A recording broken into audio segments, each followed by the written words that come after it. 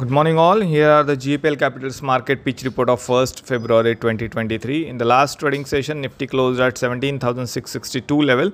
The important levels to watch for today is higher side immediate resistance placed at 17,770 and followed by 18,000 and 18,265. And on the lower side, it has strong support placed at 17,565 followed by 17,400 mark. On the Bank Nifty front, Bank Nifty yesterday closed at 40,655 level. The resistance zone for the Bank Nifty would be 41,000 and 41,500. And on the support side, it has strong support placed at 40,175 and below that 39,900 mark.